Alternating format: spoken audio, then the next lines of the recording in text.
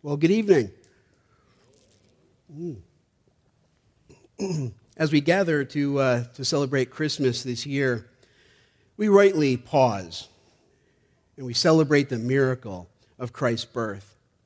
As we think about the greatest gift that was ever given, we usually start with Gabriel's visit to Mary, who let her know that she had found favor with God, and through the Holy Spirit would give birth to the Savior of the world. We talk about the shepherds and the wise men, the trip to Bethlehem and Jesus' birth in a manger, because there was no room in the inn.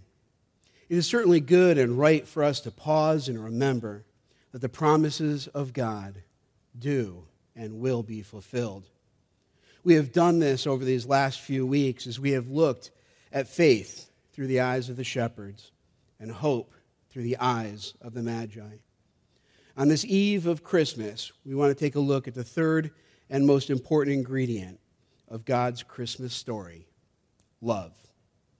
A love expressed not only in the virgin birth of the Messiah, but a love demonstrated through all of eternity, past, present, and future. Let's pray. Father God, we thank you once again that we can come this evening on the eve of our celebration of your birth, that we can sing of who you are, that we can lift your name on high, that we can be reminded of your promises and of your life given for us. And so, Father, I just ask that everything that occurs this evening would be led by you, Holy Spirit, not by me, not by any of us. I ask that you would give me the words to speak. I ask that you would fill me afresh. And I ask, Father, that you would give us all ears to hear from you. And so, Lord, we dedicate this time as you've dedicated your life to us. And so we just thank you and we praise you. We look forward to what you are going to do, for you are the only one who can accomplish your will in us. And so do that this evening. We thank you and we praise you. In Jesus' name, amen. We have all sorts of great church words for love. You know what I mean? Church quotes and sayings, quips that we toss out that sound good and meaningful, but very often they leave us dissatisfied with an understanding of what love actually is. We'll say God loves you and Jesus' love. In order to go deeper, we sometimes turn to 1 Corinthians and we start to rattle off the attributes of love. Love is patient, love is kind. When that doesn't seem to satisfy us, we break out the Greek and we start to talk about eros and storge, philia and agape. And yet, even after all of that, we are often left a bit confused. I think we all want to know what God's love is. And yet the best that we can manage is the Oxford Dictionary's definition of an intense feeling of deep affection or a great interest and pleasure in something. What we are left with is our own experiences, and in the end, we define love by how we feel. The problem with defining love mainly as a feeling is that feelings are fickle. C.S. Lewis wrote in The Four Loves, "To love at all is to be vulnerable. Love anything and your heart will certainly be wrung and possibly broken." The consequences of understanding love through our own feelings and experiences is tremendous. Avoiding or running at the first painful feeling that love brings leaves us to live as victims, makes us sour, afraid, resentful, and ultimately leaves us alone. We see this in the world all around us. But this isn't God's definition of love, not by a long shot. In biblical terms, love is a demonstration of concern and sacrificial action for somebody else. Biblical love is not primarily an emotion. Do you feel love and express love emotionally? Absolutely, we do. But true biblical love isn't about our feelings. It's about emulating how God demonstrated his love for us so that we can love others as God has loved us. Love is truly one of the driving ideals in the Bible, and it's reflected in its prominent use in all of Scripture. But the subjects of God's love are more important, and I want to demonstrate this. In the ESV translation of the Bible, the word love appears 684 times. That seems like a lot, and it is. Yet it may surprise you that love as a word doesn't even make the top 100 most commonly used terms. Lord appears over 7,000 times. God is mentioned approximately 4,300 times. The words man, Israel, and people are mentioned about 2,500 times each. An examination of the five most common words show that they reflect that the primary subjects of the Bible, the main characters, if you will, in literary terms, God, the Lord of everything, and his relationship with mankind, beginning with the nation of Israel, are the focus of the entire Bible. Love is God's demonstration of concern and sacrificial action for the cause of his creation. We see this most clearly, perhaps, in the most famous scripture in the New Testament, John 3:16. For God so loved the world that he gave his only Son, that whoever believes in him should not perish, but have eternal life.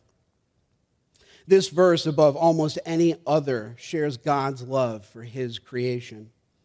We know this verse. We love this verse. We have memorized this verse. We place it on signs and we recite it often. It is effectively the whole gospel distilled down into a single verse. As such, we often say the words without really digging in deeper. I want us to think about this verse, what this verse is actually saying. I want to think about for a moment, what does the word gave actually mean? It's easy for us to think about a cute little precious baby lying in a manger. But gave isn't just about a cute baby or a little boy or the man who grew up preaching and teaching and offering healing and performing miracles. Gave here refers to the sacrifice of Jesus upon the cross. The love of God that promised us Christ isn't a feeling, but a commitment. Several years ago, I shared a story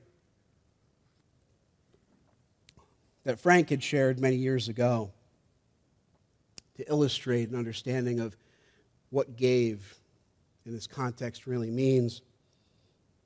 The story is of a global, worldwide pandemic, something that we can certainly understand, especially as we've gone through it over the last several years. In this situation, people are dying by the millions. Everybody is infected, and it has a 100% rate of death for everybody who's infected. The scientists and the doctors are trying desperately to figure out how is it that we can figure out what's happening? How can we stop this global pandemic? They recognized that the problem was in people's blood. And after some time and more testing, they realized that they could create a vaccine. There would be a cure that they would be able to create if they could only find the right blood type, somebody with all of the right attributes in their blood to synthesize a cure for everybody in the world. And so scientists, hospitals, doctors all over the place started to gather people together. And people were lining up to have their blood tested so that they could be evaluated to see whether, in fact, their blood was what was necessary to synthesize this cure. And so this man, this young boy whose wife and other child had died already of this terrible disease, lined up with thousands of others at a hospital. And one by one, the people were going into this hospital. And a little sample of their blood was being taken, and it was run to see whether, in fact, the blood was compatible with what it was that they needed to synthesize the cure. And hour upon hour, this man and his young son got closer and closer in this line until it was their turn to enter into the hospital. And with a small pinprick, the blood was taken and analyzed. And they waited just a few moments. And they saw some scurrying that was going around them as doctors and nurses and others were quickly talking to one another and picking up phones and trying to figure out what to do. And one doctor came over to the father and the son and said, "You're a match. You're a match for the blood type that we need." And the father said, "Okay, I'll go with you." And they said, "No, not you, your son." And so the father and the son were ushered in to this special clean room, and all these doctors and nurses came in, and they started hooking up the little boy to all of these machines. Needles were placed in his arms, and blood started to flow from his veins. And the father was standing with his son, imagining, how can this be? That God has something planned in this moment. And the boy, as he's lying on that table with his blood running out into the machines, looks to the doctors and says, "How much of my blood do you need to take?" The room fell silent. Everybody stopped, and all you could hear was the whir of the machines as blood was coming out of this little boy's arms. And finally, a doctor came up and said, "I'm sorry, we need it all." The father runs over to his son's side and says, "What do you mean? If you take all of his blood, then he will die." The doctors looked, and the nurses were there with tears in their eyes, and they said, "We know. I'm sorry." The father said, "There must be another way." "I'm sorry, sir, there isn't." And the son looks up to his father and he says, "It's okay. This is what God wants me to do."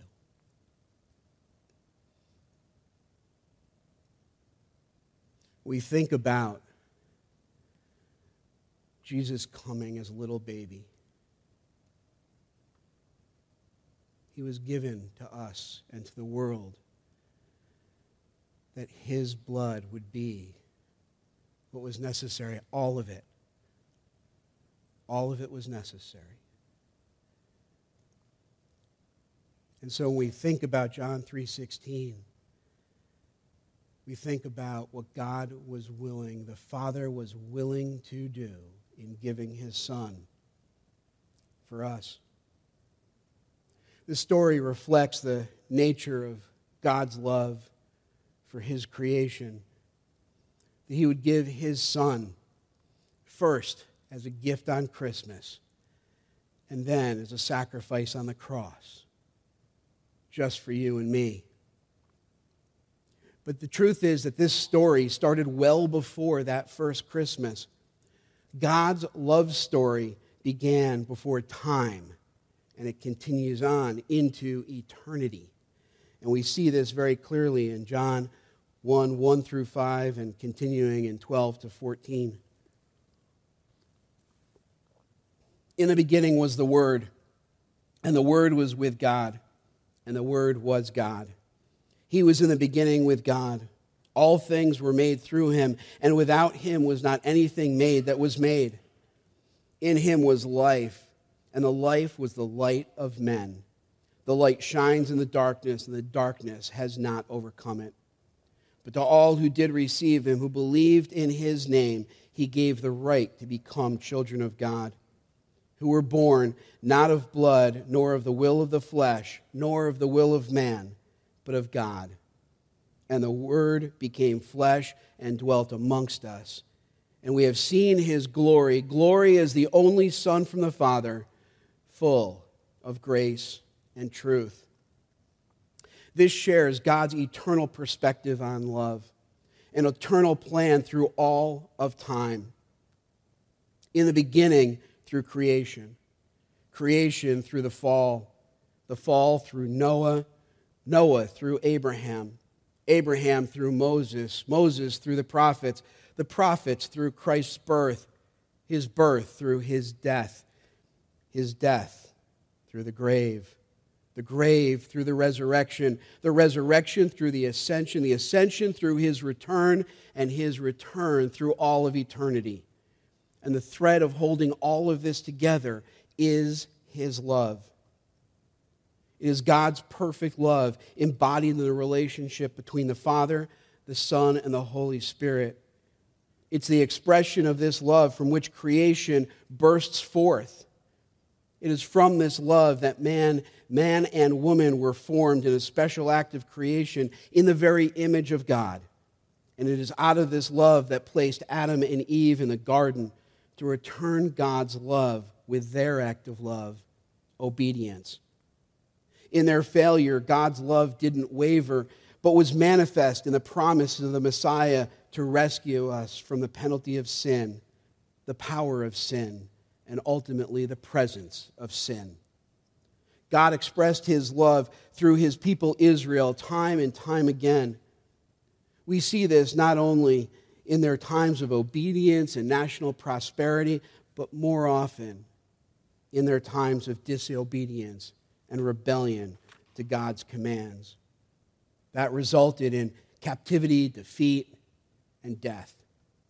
Yet God's love is known in his promises because God is a promise keeper. And when we read that God so loved the world that he gave his only Son, we have to recognize that was not just an act of love of the Father, but it demonstrates the love of Jesus, that he was willing in submission and obedience to the Father to pierce eternity, to become the Word made flesh. It means to become incarnate, actually taking on human flesh to live amongst us, to suffer and to die, taking on the sin of the world on our behalf. Remember that Jesus himself said that he only does what he sees the Father doing, and he only says what he hears the Father saying. Think about this act of sacrificial love for just a moment. The Word of God, through whom and for all things were made, in perfect harmonious relationship with the Father and the Holy Spirit, submits himself to become flesh, to come and live and to die in order to bridge the gap in our broken relationship with God that our sin has caused. This act of love was not an emotional decision. It didn't feel good. Jesus would have experienced all that we experience: hunger, thirst, temptation, sadness, and I am certain the pain of stubbing his toes and the occasional gas and bloating. He did this not because he felt love, but because he is love. Love drove him to walk with Adam and Eve of the cool of the day. Love drove him to offer the first sacrifice and clothe them as he protected them in removing them from the garden. And love promised a way back to be reconciled with the Father. Love called to Abraham, spoke to Moses, and went before his people into the promised land. Love joined Daniel in the lion's den, and it danced in the fire with Shadrach, Meshach, and Abednego. Love spoke to the prophets and promised the Messiah. Love called a young, faithful virgin to carry a baby conceived of the Holy Spirit and to call him Jesus. Love brought the heavenly host to proclaim the good news, and love exploded out of heaven, out of the universe, as the heavens spoke of the newborn king. Love raised a child to a man who would be found in his Father's house, proclaiming the truth and inviting the sick to find healing and the blind to see, the lame to walk and the possessed to find freedom, the broken to be made well and the heavy burden to find rest, the thirsty to find quenching and the hungry to be satisfied, the lost to be found and the anxious to find peace. Love brought a Savior for the sinner and a Lord for his children. This is the love of God that we celebrate on Christmas. And truly, we should celebrate it every single day of the year. So I just want to encourage you that your Christmas would be full of the faith of the shepherds to see, hear, go, and do what God is calling you to do. May you have the hope of the wise men to seek, remember, listen, see, and believe God's promises for his children. And may you love as God has loved you, demonstrated in his continuing to pour himself out for you, showing you that he will never leave or forsake you, and you can trust him, not because it feels good, but because he is good. Let's pray. Father God, we thank you that, Lord, you are love. Father, I think about faith, hope, and love. The greatest of these is love, because your love was demonstrated and poured out upon your creation in the very act of creation. And yet that wasn't enough. That wasn't enough for you. You continue to pour yourself out for the cause of your creation. And so, Father God, let us just celebrate who you are. Let us experience and understand that sometimes we may not feel love, but that doesn't change that you are love. And so, Lord, let us exceedingly understand that, experience that, be a part of that, Lord, that we would go and love others as you have loved us, selflessly coming and serving, sacrificially giving up your place to join us here, to show us the way, to be that sacrifice on the cross, paying for the penalty of our sin, that all who call upon your name, Lord Jesus, you are the way, the truth, and the life. Nobody comes to the Father but through you. And so, Father, I ask that if there's anybody here this evening who has not surrendered their lives to you, I ask, Father, that right now your word would speak truth to them. I ask, Holy Spirit, that you would bring that truth to their heart, and that even this day they could surrender to you. This is the day of salvation. And all of heaven would cry out and rejoice, because that is your heart. That is your desire. That is why you love us. That we would return that love with our faith. And so, Lord, we thank you and we praise you. In Jesus' name.